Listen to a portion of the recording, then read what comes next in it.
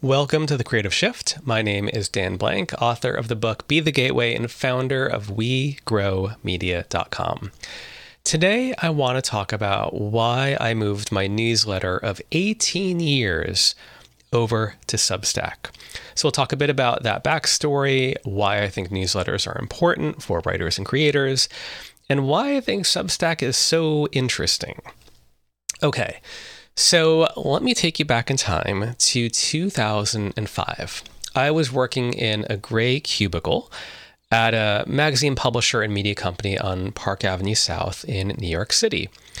At the time, I worked in the corporate communications department, and every Tuesday, we as a department had an internal newsletter that we sent out. So we worked really hard on this. There's a whole process around it, and it was wonderful to work on.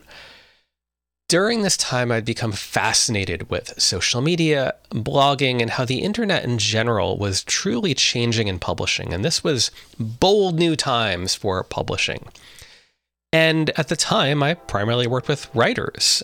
We had a company full of editors and journalists and writers, all of that.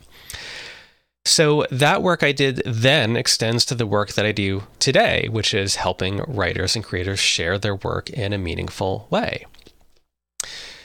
As I got interested in this work in 2005, I asked my boss, could I write my own little newsletter, send it out every Friday just to anyone who wants it, just talking about these new digital publishing, social media blogging kind of topics.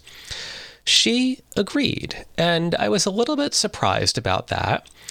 Not because she wasn't always supportive, she was, but because I don't take that for granted. The newsletter that we worked on as a corporate entity was, we're unbelievably careful with. The processes around it were highly evolved. So it was really wonderful that she supported me in that. And I always sort of remembered that. She and I still keep in touch. And it's worth making this point in a big way, is that back then I needed permission to start a newsletter. That is a very, very different thing than the way any of us can approach the idea of sharing our own voice today, whether it is a newsletter, a social media channel, a blog, an online magazine, a video series, anything. Now you don't need permission. Back then, I absolutely did. So as I crafted the first issue, I walked around to the desks of 9 people that I knew inside the company.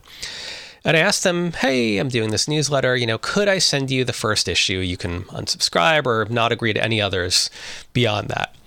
Each of them agreed, giving me the support that I was very desperately looking for. It's funny because nowadays I think it's very common for people to fret over this idea of how do I grow my email list and how do I encourage new people to subscribe?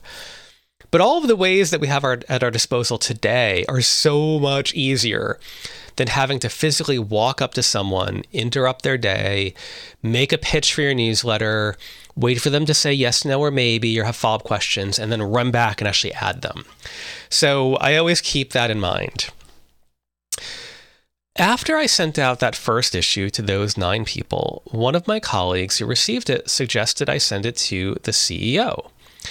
And my colleague and friend was a lawyer within the company, and he was really smart. So my initial reaction to him was, no way. Because the idea of pitching an idea to the CEO at the time certainly seemed more filled with potential loss than potential gain. My goal with this newsletter was to fly under the radar. I just loved these ideas. I wanted to have a little outlet to write about it. I didn't want to get, canceled in any way. I just wanted to be this nice, cute little thing that I organically grew from person to person. But without batting an eye, he just gave me an ultimatum. He said, well, if you don't send it to the CEO, I will. So I'm like, fine. So again, I asked permission. I asked my boss if I could tell the CEO about my newsletter, and she agreed. What happened next was what I consider to be one of the most harrowing few minutes of my career up to that point, and maybe since, I'm not really sure. So I kind of nervously forwarded the newsletter to the CEO, blaming the lawyer who suggested it. Jeremy felt that you would be interested, ... So my cubicle was positioned around the executive area, and to the right was the CEO's office. To the left was my boss's office with a couple offices in between. So a couple minutes after I forwarded the email to the CEO, I heard the CEO's door open. He walked briskly past my desk, right into my boss's office, closing the door. A few minutes passed, he left, and then, maybe 10, 20, 30 seconds later, my phone rings, and it's my boss. In a very flat voice, Dan, can you come into my office? I am not joking. I 100% was convinced that I was about to be fired. That was that. I just was totally certain that this was me sort of going too far. I had raised my head out of that cubicle a little too far with messages that were a little too uncomfortable. And that in corporate culture, that is not always welcome, because it is a difficult thing to not just run a company, to run a company that's in a massive transition that we're going through with digital publishing. It's a delicate thing to create a strategy, to motivate people, to keep everyone aligned. I was not unaware of that. And at the time, there was this word innovate. Innovation was everything. But I was also really aware that you have to innovate, but not innovate too much, because you can't offend people who are in power trying to motivate other people and keep, the quote unquote older business model in place and working while they're figuring out newer business models that are not yet certain. So I sat down in my boss's office, and I was totally shocked with what she said. She said, the CEO loves your newsletter and thinks everyone in the company should subscribe. He's going to forward it to the entire staff, encouraging them to do so. That was a big moment for me, and one that I don't take for granted. I know that many or most people never get a moment of this kind of support in their career. Not from their colleagues, not from their boss, certainly not from the head of a company. So then and now, I know how fortunate I was to be in that situation. I remember talking to my dad about this, where he was always so supportive of my work. But, he had a lot of corporate experience, and he told me, remember how lucky I am to be in that situation, because I could be in a different company with different culture, different boss, taking the exact same actions that I am, but instead of being rewarded for it, I could be dismissed for it. And it was such a great thing to consider, which is it's not just that everything I'm doing is great and will work. And again, this was not him being unsupportive. To me, it was aligning to advice that he always, this I think was probably his most repeated phrase to me in my whole life beyond I love you, which is be aware of your surroundings. And that's advice he would give if I was going to, go out at night when I was in my teens or 20s. But I think too, it applies here. This idea of be aware of your surroundings, because that can protect you from harm, but it can also allow you to find growth and be aware of why growth is happening.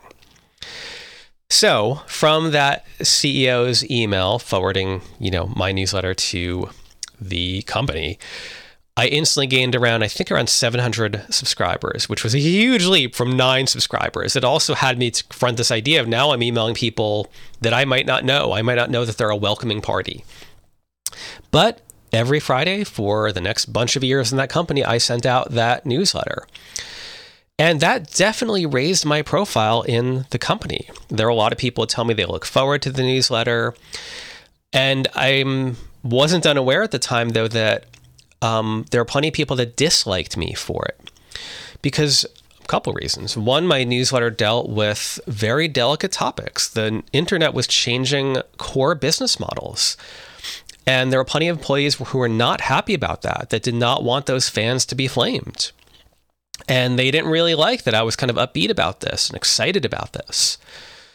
I also think that some people didn't really like that I had this kind of independence in a way, where I was writing about and publishing whatever I wanted. It didn't go through my boss, didn't go through any editorial. And that too is, I think, unusual in a corporate setting. And especially, again, because they are working within different groups in the company. We have different vice presidents, different editors, all of that. But, of course, there were benefits. Later on, I was recruited into a new role within a new division at the company that put me in charge of developing and managing the blogging strategy, which would eventually include hundreds of bloggers, including, training, I think hundreds of our staff with that, recruiting external bloggers, all of that. And that was really fun. I later did the same thing with the social media strategy across dozens of brands that we had. Later on, we became aware that our company was going to be divested by our parent company. This was not a secret. They informed us of this. But that sale process, the divestiture process, which is a word I became very familiar with, took years. So I knew that my role would eventually be eliminated with the company because the company itself was going away. So very slowly, I planned on how to bring my newsletter outside the company. I was ridiculously careful about this because I wanted to always, first and foremost, respect my company, my role in that company, my boss, every single person there. So I really took my time with this. I never wanted to kind of step outside the lines with it. But over time, I created a blog, a public-facing blog. Over time, I moved the newsletter to a external, newsletter platform that I managed, that I owned. And of course, after a while, I was no longer in the company, and that's when that newsletter was public. At first, I used a company called Aweber as the hosting platform. And later on, a few years later, or maybe 5 years later, I moved over to another company called ConvertKit. And at the time, what drew me from both of those were fine platforms. I think they both still exist. I think they both have great offerings. I was very happy with both of them. Why I moved to ConvertKit at the time was they seemed to offer, at the time anyway, a lot more tools around segmenting an email list and tagging or creating automations. So if you run a company or even if you're just a creator, there's a lot of value in that of thinking, if someone wants to learn more about how I do my craft, they can sign up and they'll get the series of 7 emails and I'll tag them onto the special list of people interested in topic Y, and then other people will be interested in topic B. There's a lot of leeway around the business side of how email can be used. So from that time in 2005 until now, I've sent out that weekly email newsletter every single week. It has become a core part of my life, living with that weekly deadline. And it has given me very strong encouragement to write and publish. And honestly, I can't really imagine a week without it. It gives me so much joy. It also puts me firmly in the creative process every week, which I love. So the newsletter has grown slowly over the years, and then came Substack. I've been working with writers with Substack for a long time now. I've moved many writers over to Substack. I have been in the back end of their tools, in every little corner of it, it feels like, for a very long time. And that has allowed me to see what they're doing that is interesting to me anyway. And none of this is sponsored by Substack or anything like that. This is just me sharing why I'm finding it interesting enough to move my newsletter there. So the first thing is I'm noticing a sense of community among writers and readers in Substack. They do a lot to talk about writers, writing. They're not positioning the company as something celebrating business, but celebrating writing. And I think that's interesting, the idea of a community of writing. The next is they are tackling a problem that I think a lot of other newsletter subscription services have not tackled in as direct a manner, which is, how do I get more subscribers? So when I look at the tools that they have created and are still creating, so much is about how do you get word of mouth marketing going around a newsletter to make more people aware of it and get more subscribers. They have a lot of interesting tools with that. This feels like a celebration of writing, as I said, which I really love. And another big thing is they are promoting this idea that writers can and should get paid for your writing. This has been a challenge for writers maybe forever, certainly the last several decades. Not just what are the ways to get paid with writing, but even the more social the more internal challenge that writers have of, should I get paid? How can I get paid? Can I ask to get paid? Can't I just send my writing to a entity, to like a magazine? And then over there, not the editor I'm working with, someone else in a different department that I will never talk to, can't they ask people to pay for the writing? This culture of distancing yourself from this idea of, I have a craft, an art, I have writing, and I'm getting paid for that. Instead, Substack has 100% embraced this idea of, you can get paid for writing, you should get paid for writing, and you should own that. Not even just the technical change of how they do that, that's interesting in and of itself. What I'm most interested in here is the social change, where I see writers who, without Substack, it would have felt like pulling teeth to get them to ask someone to pay for their writing. They are now actively have free newsletters and paid newsletters. And in their regular newsletters, they will say, oh, and if you want to support this work, you can pay me. And they feel not only okay with it, they feel great about that. I have truly loved seeing this change happen. And I'm not saying that everyone needs to get paid for this or should have a paid newsletter. I just love that it's happening in a communal fashion. It's happening more and more. You get to choose. I debated whether my newsletter should have a paid option. At launch, I said, right now it's a big transition for me. I'm not going to have a paid offering. So even I'm opting out of that for good reasons. But I think that's fascinating that Substack has had such success in not just doing that, but changing the culture around that concept for creatives. Then what's interesting is that this too aligns to Substack's own business model. With ConvertKit, I pay by how many subscribers I have. I think maybe MailChimp worked that way too. I forget. Or I think MailChimp does work that way. I think Aweber might have worked that way. Substack is free to use, and where they earn money is getting a fee from your paid subscriptions. I don't really know if that is inherently good or inherently bad, but I think it's neat that their whole motivation is to encourage writers to get paid because that's how they get paid. So again, I don't know if it's good or bad, but I think it's interesting. I also see Substack building out their ecosystem very quickly, rolling out new idea after new idea very quickly of encouraging more celebration of writing, word of mouth around newsletters, and even a social network. Not all of this feels done yet. So they released their own social network called Notes. And I, joined it right away. It did not or does not feel done. It feels like there's stuff missing from it, but it's really interesting. And I'm playing with it and I'm like, this feels neat. It feels neat that it's attached to a newsletter, attached to a network celebrating writing, attached to a way that writers can get paid. It feels like there's something there, and I love the quickness of their innovation around this. And lastly, I'll say Substack has been a trend. I don't hear people saying, oh my gosh, I launched a newsletter. They say, I launched a Substack. Again, I don't know if that's good or bad because trends come and go, but it feels like you're a part of something. And I see people join Substack and I say, oh, welcome. And they're like, oh, you're here too. It's like being a part of the same party. Is that a reason to move over? I don't know, but it's on my list. So again, what's been great for me is that because I've worked with writers in the Substack ecosystem for so long, I get to see all the numbers, all the data. So I have seen how their newsletter lists have grown. I've seen how their revenue has grown. I've seen, I've worked with them on experiments around doing different kinds of newsletters, different kinds of business models around what you get paid for. And it's been fascinating. It's another big reason I've wanted to do this.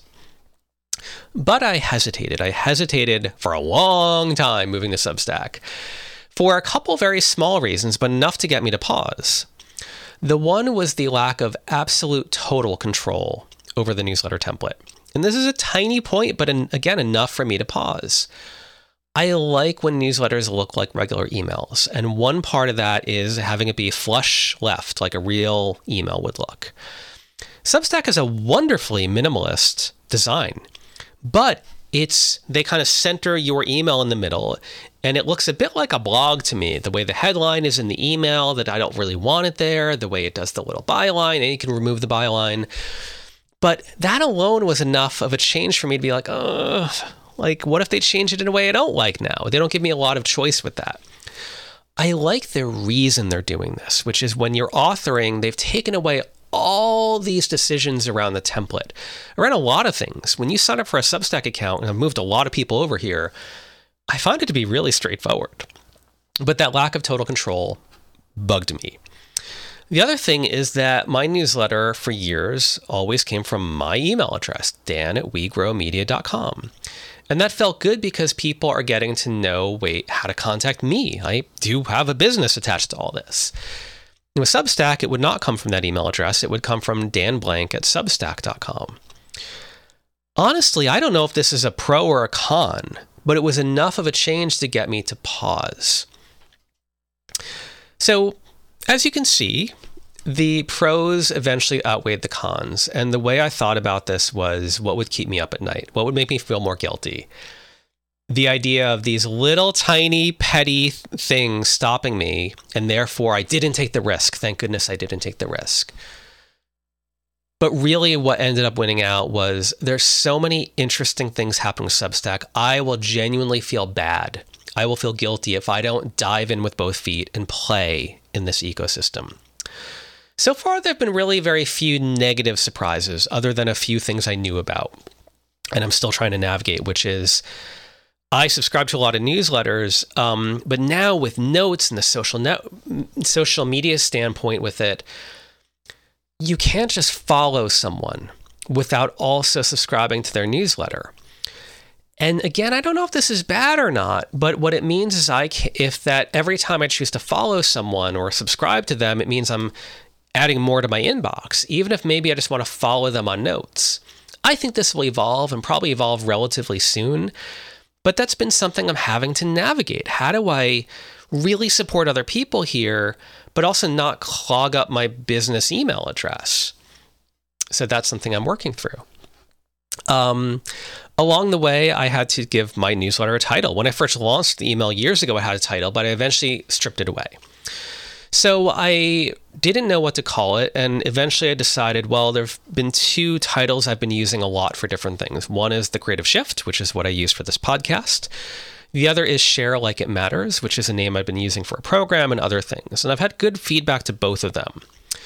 So I put a poll out to people asking them, and The Creative Shift won out, not by a lot. And what's great is people gave me really good feedback why one was better than the other. But in the end, it did win out. So I said, you know what? Let me just keep it with Creative Shift. I like it.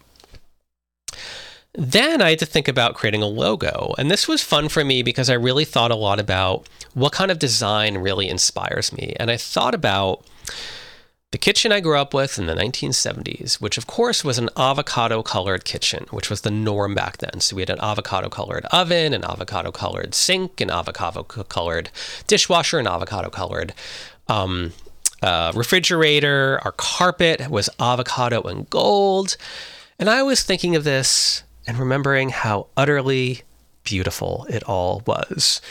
I know most normal, rational people will think of these color combinations and think that they are just the worst, and I understand that, but I love them.